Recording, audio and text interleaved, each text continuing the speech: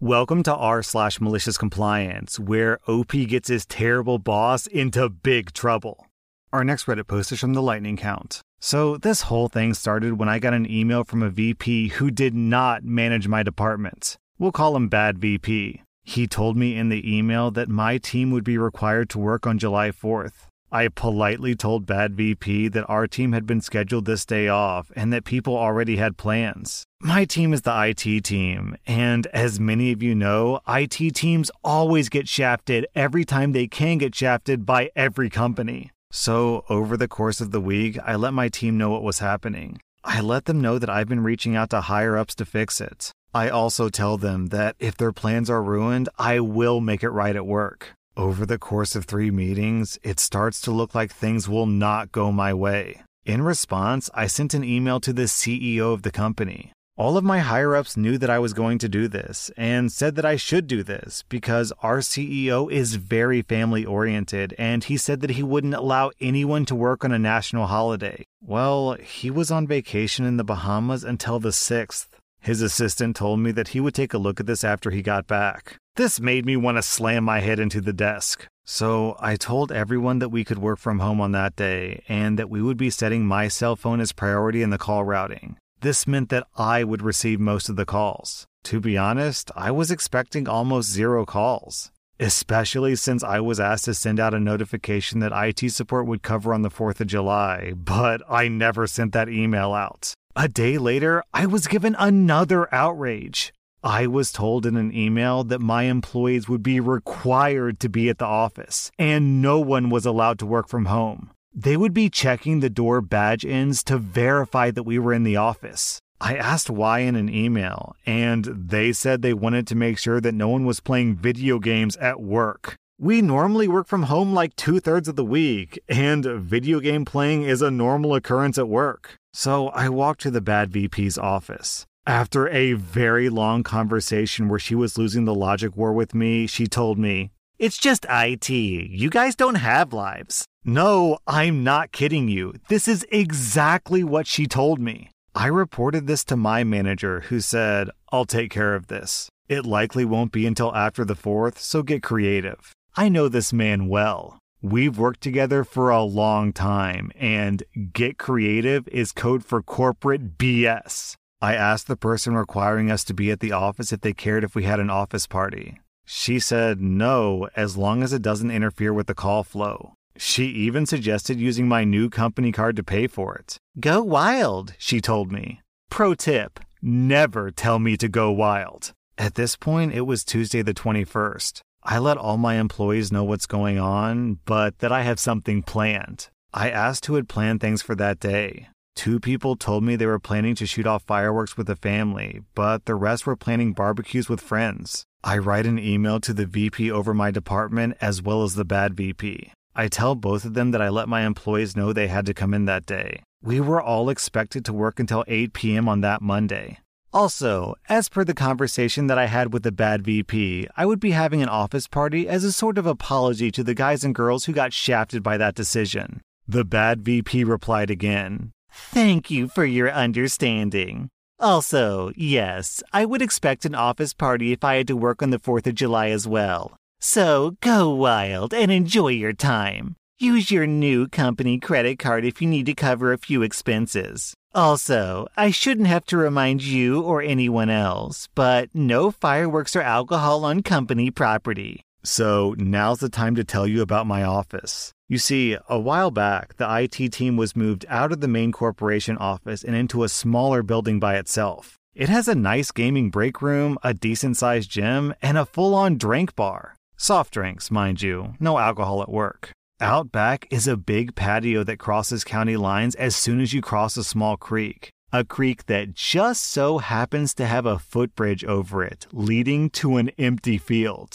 I start making phone calls. Days later, I call up everyone into an hour-early meeting that morning. I explained to them that I would be making everything right. I asked everyone to invite their friends and family to the office. No supplies would need to be bought by anyone. I tell everyone that this would be a non-alcoholic event, but that I would still be planning something for everyone. I told them to expect that all food would be provided and they don't need to bring anything unless they want to bring some fireworks. That is, they won't have to spend a dime. The 4th of July comes, and for the entire day, we did absolutely no work. No tickets, no calls, nothing. Well, 7 calls did come in, but they were from the same person, the bad VP. She was calling to make sure that we were manning the phones. All of us were playing video games or watching movies. 6 p.m. rolls around, and everyone was told that the food was ready. People were expecting hot dogs, hamburgers, maybe a bratwurst or two. What they got was a full-on barbecue feast with pizza and other foods. There was smoked brisket, spare ribs, smoked sausage, smoked turkey, both kinds of potato salad, coleslaw, green beans with bacon and onion, potatoes au gratin, pizza from 2 different places,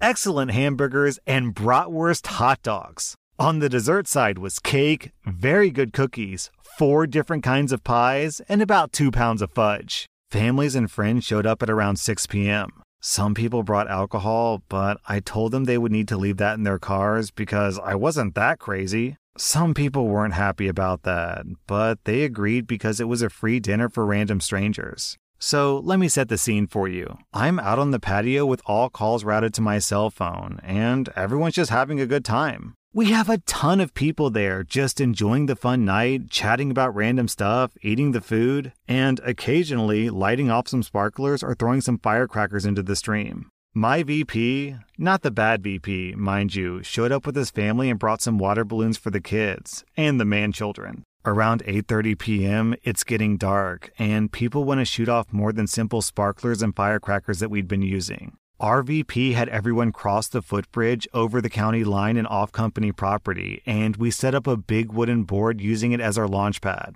We fired off what fireworks we had for an hour or two, and sort of just hang out for a little while. At around this time, people were tired and ready to head home. I told people to take home leftovers, within reason. We all clocked out at 8 p.m., and no one left until 10:30 p.m. The bad VP did call once more while we were out back at the party. It was 7:50 p.m. and she called asking for a status update. My exact words were, "Well, you were the only one to call us today. The rest of us are on the back patio enjoying the 4th of July shindig." She simply said, "As long as no alcohol or fireworks are on company property, I don't care." We ate roughly half of the catered food and the rest was taken home. A small group volunteered to stay behind to clean up, including my VP. We had a funny conversation about how this would make waves with the bosses. But he said that he would have my back and he asked me how much it cost. I just gave him a sideways look, which made him laugh. Tuesday morning, I submitted the expense report to my VP. This email would inevitably make its way over to the bad VP and up the chain to the Chief Information Officer of the company. I'm not going to tell you the exact cost of this party, but I can tell you that because of this party, new rules were put in place. Any expenses over $4,000 must be approved by the direct supervisor, the VP over the department, and the full expense report must be sent to the financial department for review after the fact. Okay, I'll give you a hint. The party cost over $6,000. The barbecue was the most expensive part. I didn't order from a low or mid-tier place. The place that I ordered from has consistently been on the top 10 in the DFW listing for the last 30 years. I ate at that place so much that I made friends with the owner. It's the best barbecue that I've ever had. The pies and cakes were custom made by a bakery, and the cookies were made by a boutique cookie place. I had 10 12-packs of Coke, Coke Zero, Dr. Pepper Zero, Pepsi, and Pepsi Zero. I bought 5 pepperoni, 5 sausage, 5 cheese, 2 Hawaiian, and 3 cheeseburger pizzas from one place, and nearly the same number from another place. The burgers were from an excellent burger place that did catering. I know that owner well. That owner actually brought his own kids for a night of fun after he heard what I was doing. He was the one who brought the brat dogs because he had recently added them to his menu. This was the most expensive office party in the history of the company. The only things more expensive than this were some business meetings where the CEO rented private rooms in high-end restaurants. As for the CEO, he was outraged. Not at the cost of the party, mind you. He knew the party wouldn't have been necessary if the people had been allowed to go home. He was outraged that IT was the only group required to work on that day. When I submitted the log showing that we received no real phone calls, no service requests, and that basically we just watched movies and played video games during our shift, he had heard enough. He sent out a scathing email about work-life balance and the importance of our holidays to every upper management. It was kind of funny because some people wanted me to get in trouble for what I did, but the reality is other departments have done similar things in the past, just not on the scale that I did. The bad VP was admonished, and she sent me an apology email. I forwarded the email to my team with a strong hint to not reply. Then my VP let the CEO know what the bad VP had said. How she said, "You guys don't have lives." The bad VP actually confirmed that she said that. That did not go over well. I have never heard people yelling in an office meeting like that before. The CEO of the company came to our office and yelled at her. I'm not sure if she was fired, but she was not at work today. I do know that because of her attitude, she lost whatever clout that she had at this company. If anything more happens, I'll post an update. But so far, it looks like the fallout from this is that I caused a new rule to be put in place about how much you're allowed to spend at one time. The bad VP may or may not be forced to resign. I know that she got yelled at. Strangely, there's now no longer any pushback from my bid to get everyone back to working from home. Well, clearly, this bad VP isn't a fan of r/, because if she were, she would know to never, ever mess with the IT people. Our next Reddit post is from Priority. Our institution of about 2,000 staff had yearly dinner and dance events. This was pre-COVID, of course. This is an educational institution where most of us are either teachers or administrators. I'm part of a small group of teachers and staff at this institution that formed our own staff rock band. We're usually given a 30-minute performance slot at previous dinner and dances. Thus, we were invited to perform again for an upcoming one. The theme for that year was superheroes. Our merry little band came up with a full set list of songs, which included songs like Holding Out for a Hero by Bonnie Tyler. We threw in Creep by Radiohead because we wanted a song to slow the pace down midway through our set. None of us even considered that Creep was an inappropriate song on stage. So now, let me introduce the antagonist of this story. I'll call him Ash. He was the main staff coordinator for the entire dinner and dance event, a role that was bestowed on up-and-coming staff who show potential for leadership positions. Ash and his committee were the ones who came up with the superheroes theme and would oversee everything for the event, including our little 30-minute performance. Before this event, none of us in the band knew Ash well at all. He was a bit of a loner, and as we would soon discover, he also took his religion and values really seriously. So seriously, in fact, that he had no qualms claiming jurisdiction over the whole event due to his values. We had given the event committee our song set 2 months before the event, after which we began rehearsing in earnest. No committee member said anything during those 2 months about the songs they wanted removed. At our last rehearsal before the event, Ash decided to drop into our rehearsal. Midway through our set, as we began to play Creep, he suddenly raised his hand to object and said, "Stop, stop, stop! I'm removing this song from your set list. You can't play that song." We were stunned. This was 2 days before the show, and we had sunk in dozens of hours of rehearsal by this point. Why? We asked. I read the lyrics of this song. The spirit of the song is offensive. It has the wrong values for an educational institution such as ours. We protested. Some of our band members were very religious themselves, and they saw no problem with this song, but he wouldn't budge an inch. You are not playing Creep on stage. I'm going to escalate this to the deputy principal. The band members were fuming at this point, regardless of religion, but the band leader made the call. Okay, we can't play this song on stage, right? Then we won't. And just to be sure, this is a superhero-themed event, right? And your committee is encouraging all attendees to come dressed as superheroes, am I correct? Yes, he replied. And especially so for performers, so we're expecting your band to come dressed as superheroes to fit our theme.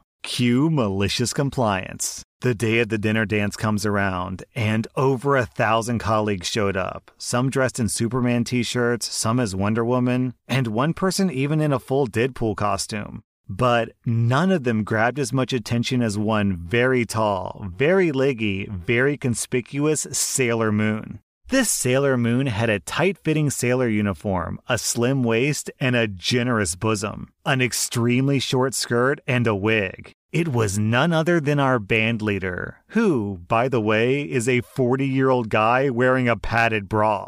Ash was livid. But since Sailor Moon was grabbing so much attention with so many folks clamoring to have photos taken with her, Ash didn't want to spoil his own party by telling her to take it off. At one point, even the deputy principal grabbed a photo with Sailor Moon. The 30-minute performance was decent. We made a few mistakes here and there, but none of us are professionals and the crowd enjoyed it anyway. Sailor Moon, our bassist, was headbanging and swinging her wig wildly to the finale of Holding Out for a Hero, ensuring that everyone had their eyes on her. Naturally, there was a costume competition. And it was clear from the start that Sailor Moon was going to be nominated and destroy the competition. But Sailor Moon did something that none of us expected. When the event's MC asked her why she chose to come as Sailor Moon, and the entire event hall was focused on her, curious to hear her answer, she didn't answer, but instead started to sing. She sang out the lyrics of Creep, but I'm a creep, I'm a weirdo, what the hell am I doing here, I don't belong here.